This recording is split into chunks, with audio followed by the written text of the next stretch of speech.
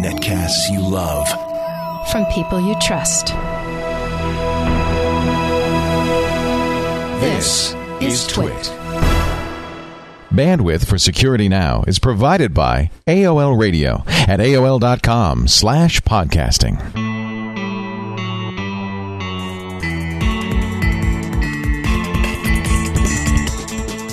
This is Security Now with Steve Gibson, episode 69 for December 7th, 2006.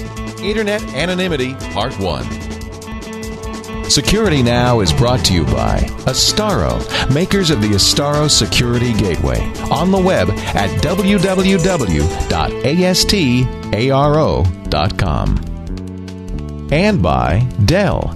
For this week's specials, visit twit.tv/Dell. Well, after that marathon edition last week of Security Now, a whole, what was it, almost an hour and a half. Actually, it was more than that. It was 97 minutes. I'm exhausted. But, I should say, Steve Gibson is here, and he's our security guru. And people loved it. They really did. I got some positive feedback in our Security Now news group at GRC from people saying, I had one comment. Someone said they thought it might have been the best Security Now ever. Wow.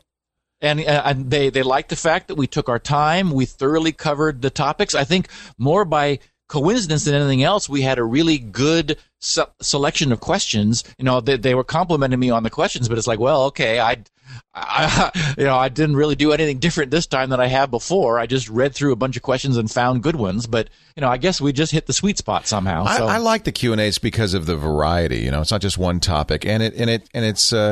Often the questions, and I think this was the case last time, are ones that I myself go, I wonder. And so it's good. That's why I do call-in talk shows and call-in TV shows, because I think people ask the questions. Sometimes we, as experts, don't always ask the right questions. We know too much, maybe. Yep. Well, and of course, doing that really keeps you on your toes too. Oh yeah. Because as I listen to you on KFI, I'm thinking, my God, this guy knows so much. Really, the breadth of your knowledge is phenomenal. And it's good training for that. I'm probably leaving that KFI show at the end of the month because I've been working 7 days a week for 3 years, and it's finally taken its toll. My hair is falling out. My hair. Your family's forgot. Well, I think that the family. The birthday you may have recently had might be responsible for some of that hair loss too. Yeah. And it's hard to choose any one of the many projects I have to let go. But because the radio show consumes both Saturday and Sunday, it really eats my weekends. I think that's probably the one that's going to go. So. Yeah. And that's the thing. You know what? That's the thing that it will suffer is that forced training every week on 20 or 30 topics is great. It keeps my mind going. Right. If I seem dumber next year, you'll know why. So this week we're going to talk about something I think it's very important: internet anonymity. Yeah, there's been a lot of interest from people posting on their own questions on the Security Now page at GRC. For example, people want to have a presentation about this network called Tor, which stands for the Onion Router, which is an anonymity enhancing network.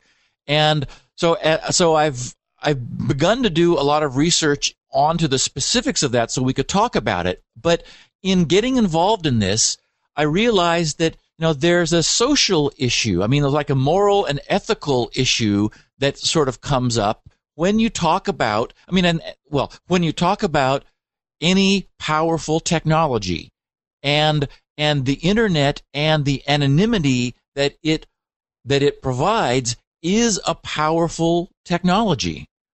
Famously, Einstein was very concerned about the uses to which his contribution to the development of the atom bomb would be put. And I think, as I remember, later in life, he became really sort of a peace nut, really worried that this armament he had created was so powerful and so potentially susceptible to misuse and abuse that he partially regretted his role in that.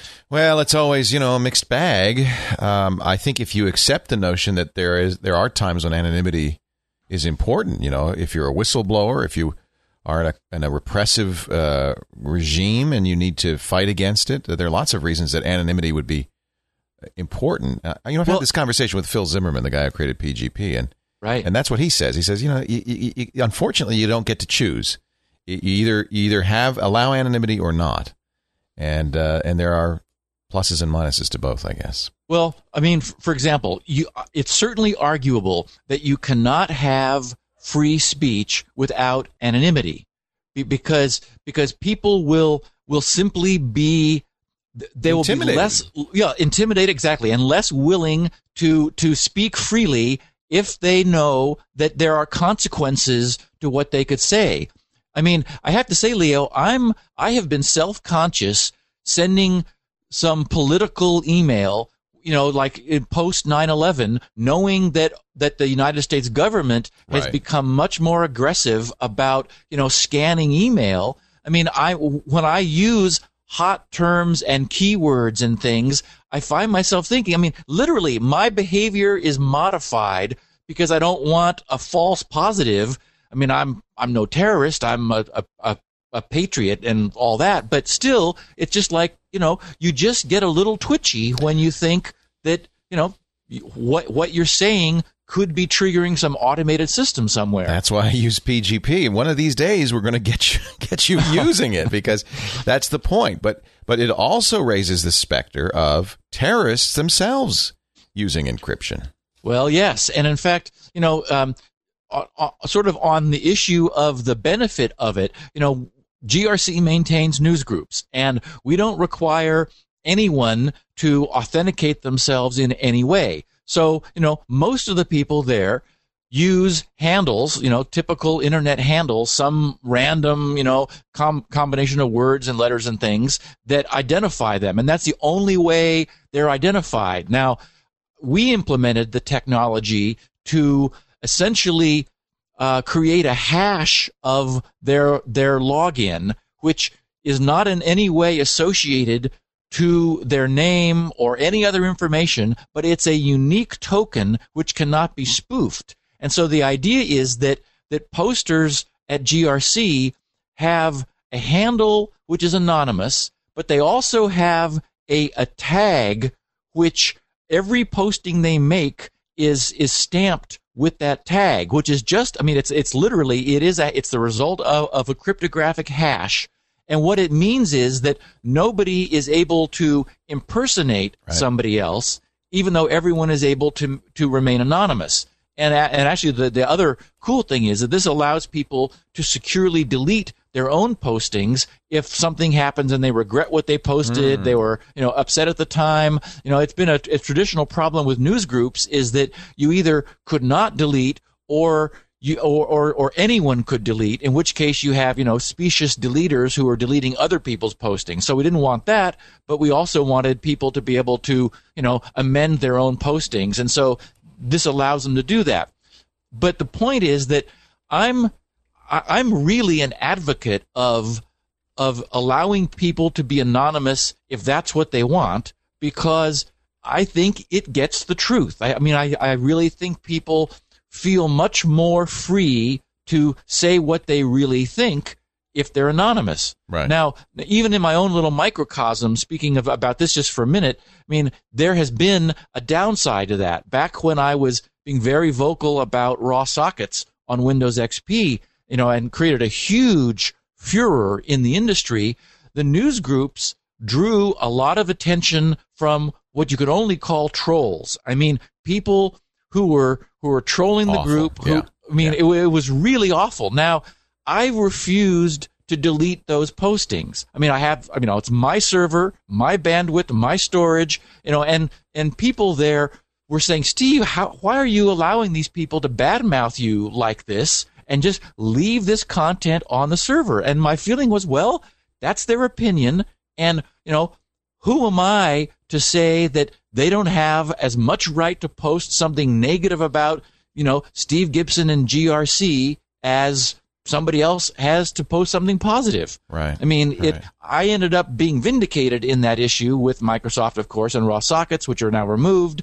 from XP after Service Pack 2. But I mean, it was a rough time, and I mean, it was about me sticking to the principle that people could post whatever they wanted to, and do so anonymously. Arguably, if these people had to be identified, then they would probably not have posted that way. I mean, one of the things that we see on the internet is much more outrageous behavior than you normally see in the physical world, where people are inherently more accountable for their actions. Oh, yeah. Buggy Bear 2937 is very easily annoyed and lets us all know it. I'm making that up, of course. But that's the real problem, is that it doesn't feel like a face-to-face. You are somewhat anonymous. And, and on sites where people use real names, you don't see that kind of problem.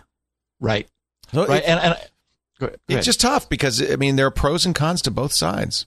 Well, I have to say, too, that if somebody uses an anonymous handle over time, and we have the ability to prevent that from being spoofed, as we do, what ends up developing over time is a trust in that person. I mean, that is in that anonymous handle. That is, I'll never know who many of the valued contributors on our news groups are.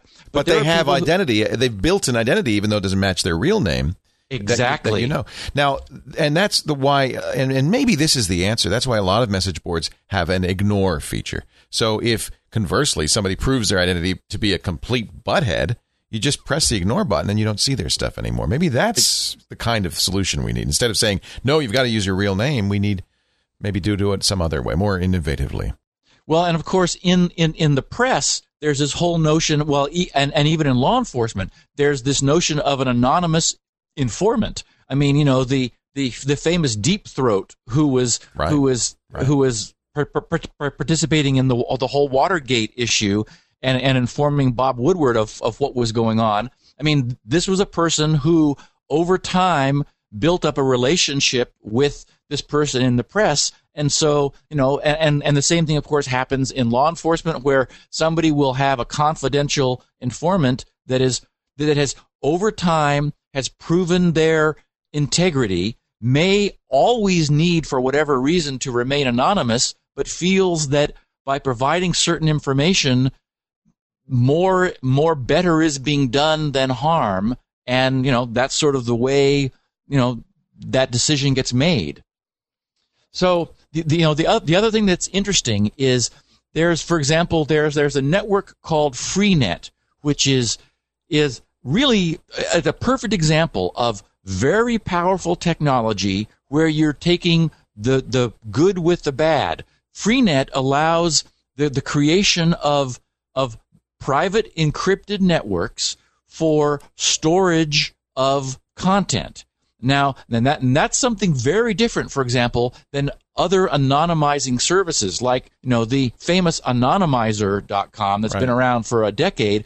They will allow you to anonymously acquire information. That is, for example, anonymously surfing the internet so that you go to sites and they have no idea who you are. Now, as we're going to discuss next week, it turns out that unless this is done with much more greater care than most people assume, that level of anonymity can be penetrated. So it turns out that really true anonymity on the net is much harder to get than is normally believed.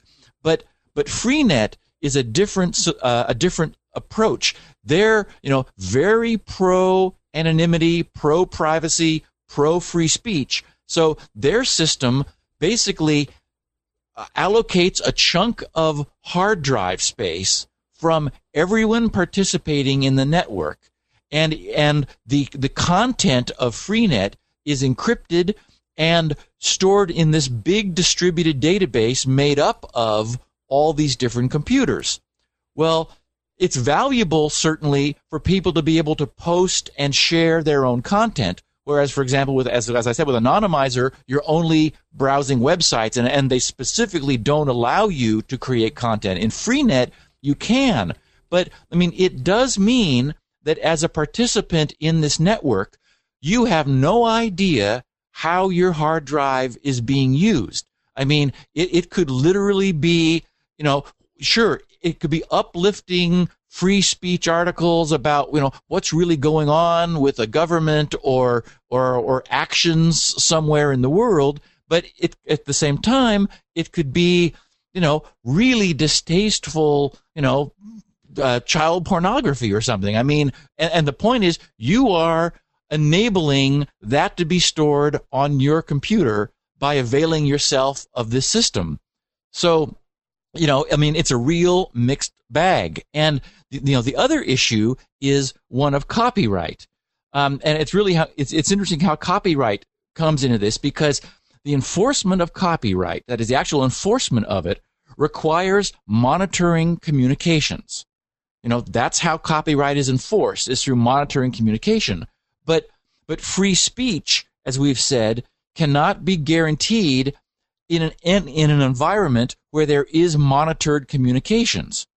So, just logically, that demonstrates that you cannot simultaneously have both freedom of speech and the enforcement of copyright. Because you're right. QED, right?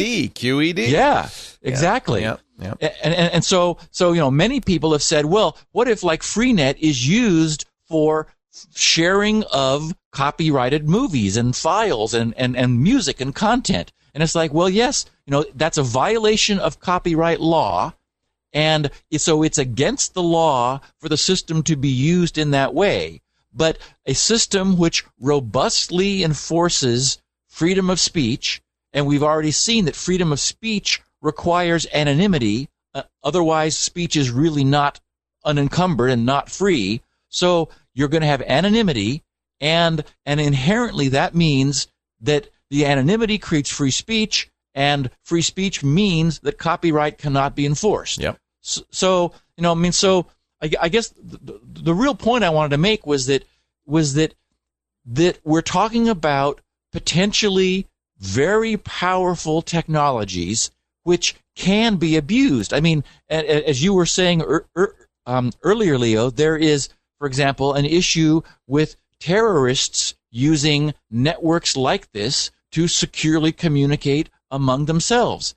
I mean, it's absolutely possible. Right. I mean, at the same... Of course, when you're just encrypting the email, you can still tell who's sending a message to whom, right? So, for example, with PGP, there is the knowledge that we've got endpoints that are communicating. And one of the differences with a system like Freenet, which is a rich network of interconnected systems which are encrypted, is that there isn't any way to demonstrate a point-to-point connection. Data can be deposited in this distributed shared database, and it can be retrieved. So if I use PGP to encrypt email to you, everybody knows, who's snooping on us anyway, that you and I are having a conversation. If I were to do it over Freenet, nobody know who I was talking to.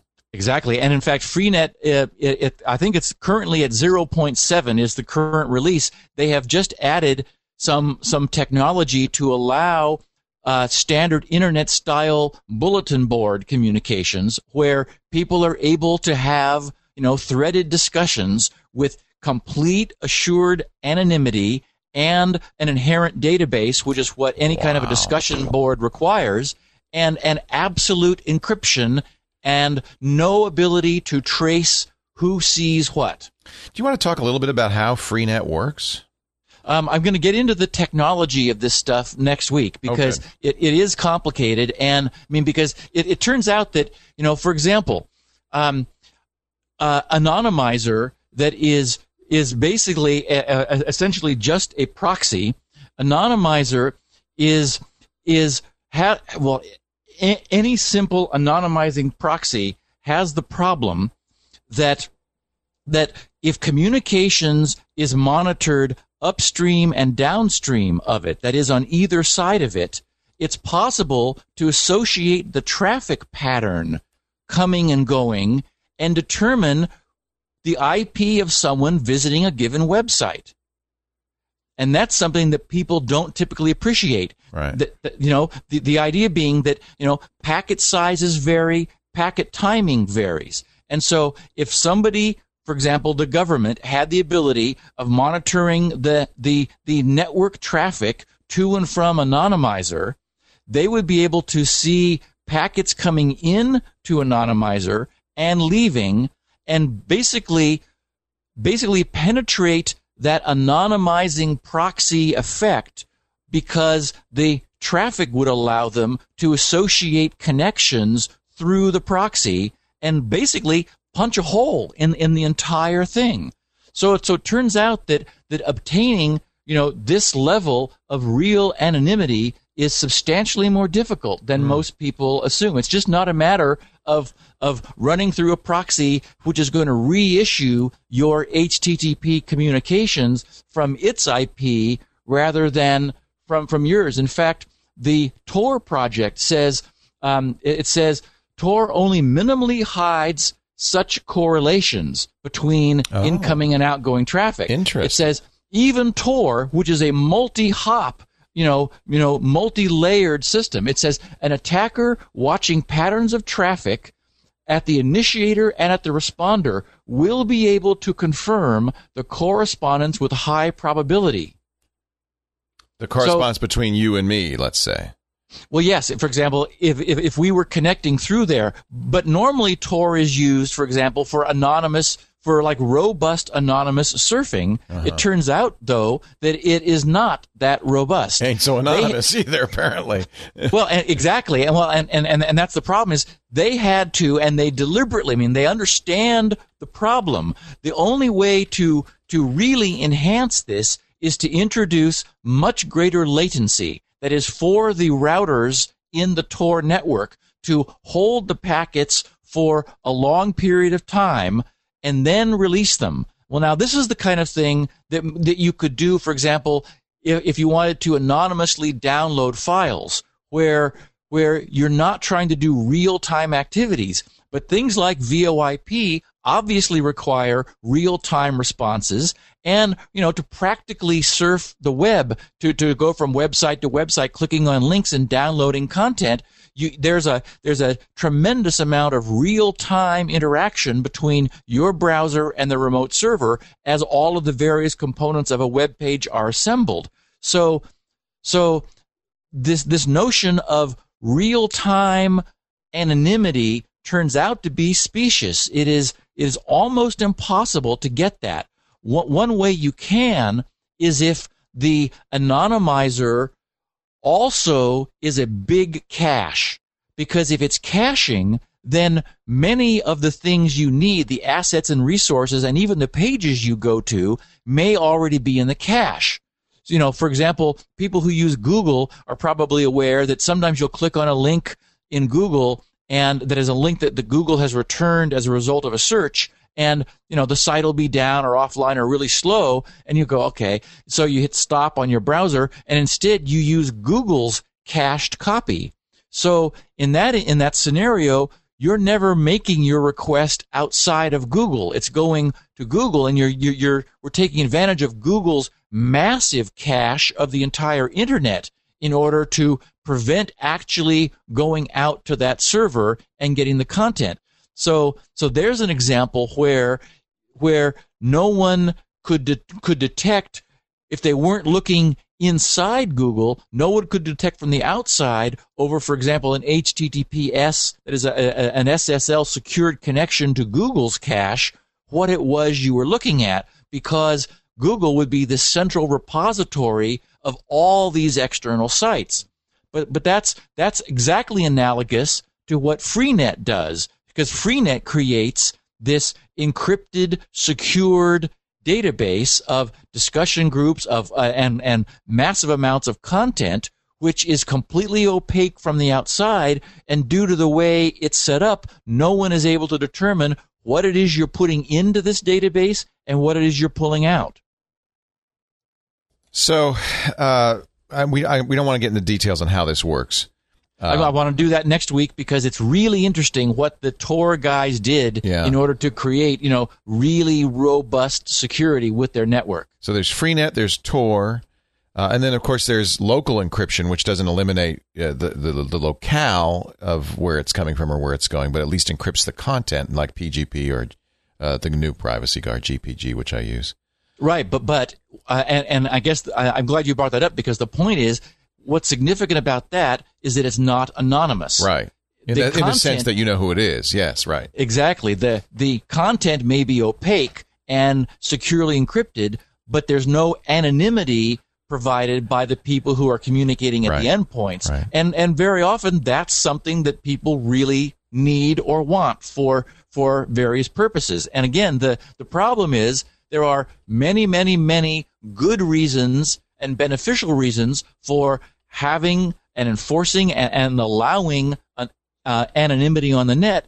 The flip side is, as with any really powerful technology, it can be used for nefarious purposes as well. There were for many years, and I don't know if they're still around, anonymous remailers, where you would use a kind of similar to a Tor or an anonymizer. You'd use multi-proxies, and it would eventually hide who they sent the email and where it was going. Unfortunately, I have to say, at least some of these have been subpoenaed by governmental agencies, and I guess it wasn't hidden enough. In fact, yes. In fact, there was a case. There's something called the Java Anonymous Proxy Project, which spreads anonymous proxies around the globe. It turns out that the state of Germany did not want these anonymous proxies functioning within their domain, literally, I mean their dominion, and generated legal action against these anonymizers. They legally required that a backdoor be installed in order for them to have access to what was going on. I mean, this kind of anonymity makes governments very uncomfortable. And others, like the Church of Scientology, who compromised the Pennant mailer. Well, it's a fascinating subject, and we've just started, basically, as you have in the past, with kind of a roundup of the high-level issues. We'll talk about the technologies in the next episode. Yeah, we could have ignored the whole question of the value and benefit and importance and responsibility that comes with anonymity on the internet, because it's very significant, because the internet is such a powerful opportunity for giving people the freedom of speech and freedom of anonymity. But with that comes, some responsibility, and there's a dark side, which I didn't want to not you can't talk ignore about it. that. Although I am certainly a believer ultimately in free speech, and yes, and I think you've got to do it, despite the negatives, the downside, the alternative of completely no anonymity at all is far worse. I'm sorry. Well, and it seems to be. I don't mean to impose, democratic politics on the world. Certainly, with a lowercase d, by the way, not an uppercase d when you say right. Exactly, lowercase d. Right. I mean, certainly the rulers of China have a different philosophy about the way they think a state should operate. But to the degree that a democracy is a valuable thing for people to have, we understand that requires that the citizens of the democracy be informed of what the government is doing, and that there be good communications in order for this state to be managed. And governments have historically fought that kind of really good communication. Governments would like to have more control, and it's the lack of control that makes the system work, in the long term. Steve, we as usual, sometimes technology verges on politics, and this is a case where it does, and I think you've done a great job of synopsizing both sides. Next week, the ins and outs, the technology behind Freenet, and why anonymity, why and exactly how technically obtaining real anonymity is a much more difficult thing to do on the net than most people are aware. It's hard to do. Thank you, Steve Gibson. Of course, we want to remind everybody that Steve's site is the home not only to this podcast, grc.com, and the 16 kilobit versions and the transcripts, but also to SpinRite, which is his daily bread. And, if you ever have trouble with your hard drive, there's no question at all. SpinRite is a must. It's in my kit when I go around and work on people's computers. It's one of the first programs I'll run. It's the ultimate disk recovery and maintenance utility, and it's highly recommended. I got a neat piece of mail from someone who recently purchased a Dell Latitude notebook. He said, I purchased a brand new Dell Latitude notebook a couple of weeks ago and was very happy with the Core Duo gig of RAM machine. He said, excuse me, he said it started to boot very slowly and programs would crash every so often. So I ran SpinRite, and what do you know? It started finding problems about halfway through the scan. So I emailed Dell and told them that SpinRite was used on the drive and that I would require a new one. With no questions asked, they sent out a brand new hard drive the next day with prepaid return shipping. That's great. That's great. He said the respect from Dell to the SpinRite product was phenomenal. They didn't even want me to run any other software to confirm the diagnosis. They knew. He said, thanks, Steve. You saved a brand new Dell from an untimely death. Isn't that great? That was really neat. And, of course, Dell can't control how the UPS driver may have been drop kicking this guy's poor laptop. Well, don't even blame UPS. Sometimes the hard drives just come out of the factory bad. I mean, that's exactly. It could pass initial tests and just have an infant mortality problem. Right. But this guy ran SpinRite. It confirmed a problem, and the Dell said, "Okay, that's all we need to know." I love it. That's kind of a joint plug, really, for SpinRite and our sponsor. I like it. Yeah. Very, very nicely done. True story. I actually just bought a Dell laptop, an M1210, which is a dual Core 2 with 2 gigs of RAM. I reloaded this sucker up. Actually, I was amazed because the price for really absolute top of the line laptop was about $2,000. And that's so much less than it used to be. In fact, we used to say the computer you want is always at least $2,500. Right. And the dream computer is like $3,000 or $4,000. It was always a moving target. Yeah. Core 2, dual 2 gigahertz processors, 2 gigs of RAM. I got a 7,200 RPM hard drive because I wanted to. This is going to be my Vista machine, so I really wanted to trick it out, knowing that Vista is going to be demanding. They don't have hybrid hard drives yet, unfortunately, but everything else, I just loaded that sucker up, and I was very pleased. If you want a link to that or to other Leo's picks, including the XPS that we bought for Call for Help, that you'll find at twit.tv/Dell. That's the Leo's Picks page. Dell does provide us with financial support for this podcast and a number of the other Twit podcasts. They've been a really great sponsor. In fact, I think our contract runs out in the next couple of weeks, and I'm hoping that we can get them to come back. But I do appreciate their support and your support, too. When you buy any Dell product by going through one of the links on the twit.tv/Dell page, we get credit for it. So thanks to Dell for their support. Also want to mention Astaro, because they have been here since practically day one. I can't remember exactly what episode they joined us on, but early on, they've been big supporters of the show. And they were our first sponsor. They were our first sponsor. They were the first sponsor on the Twit Network. Yeah. And they've decided to come back for another year, and we love them. And there's good reason. It's an open source, high quality security gateway. If you have a small or medium business and you need superior protection from spam, from viruses, from hackers, you get a complete VPN, intrusion protection, content filtering, and of course an industry strength firewall, all in a very easy to use high performance appliance. I've got one and I just love it. It's the Astaro Security Gateway. Contact them. They'll give you a free trial. www.astaro.com or call 877-4-ASTARO. You can schedule a free trial. And home users, non-business users, can download the software version of ASG free for home use. Also, ASTARO.com. Thanks to them. So next week is talking about the technical challenges of internet anonymity.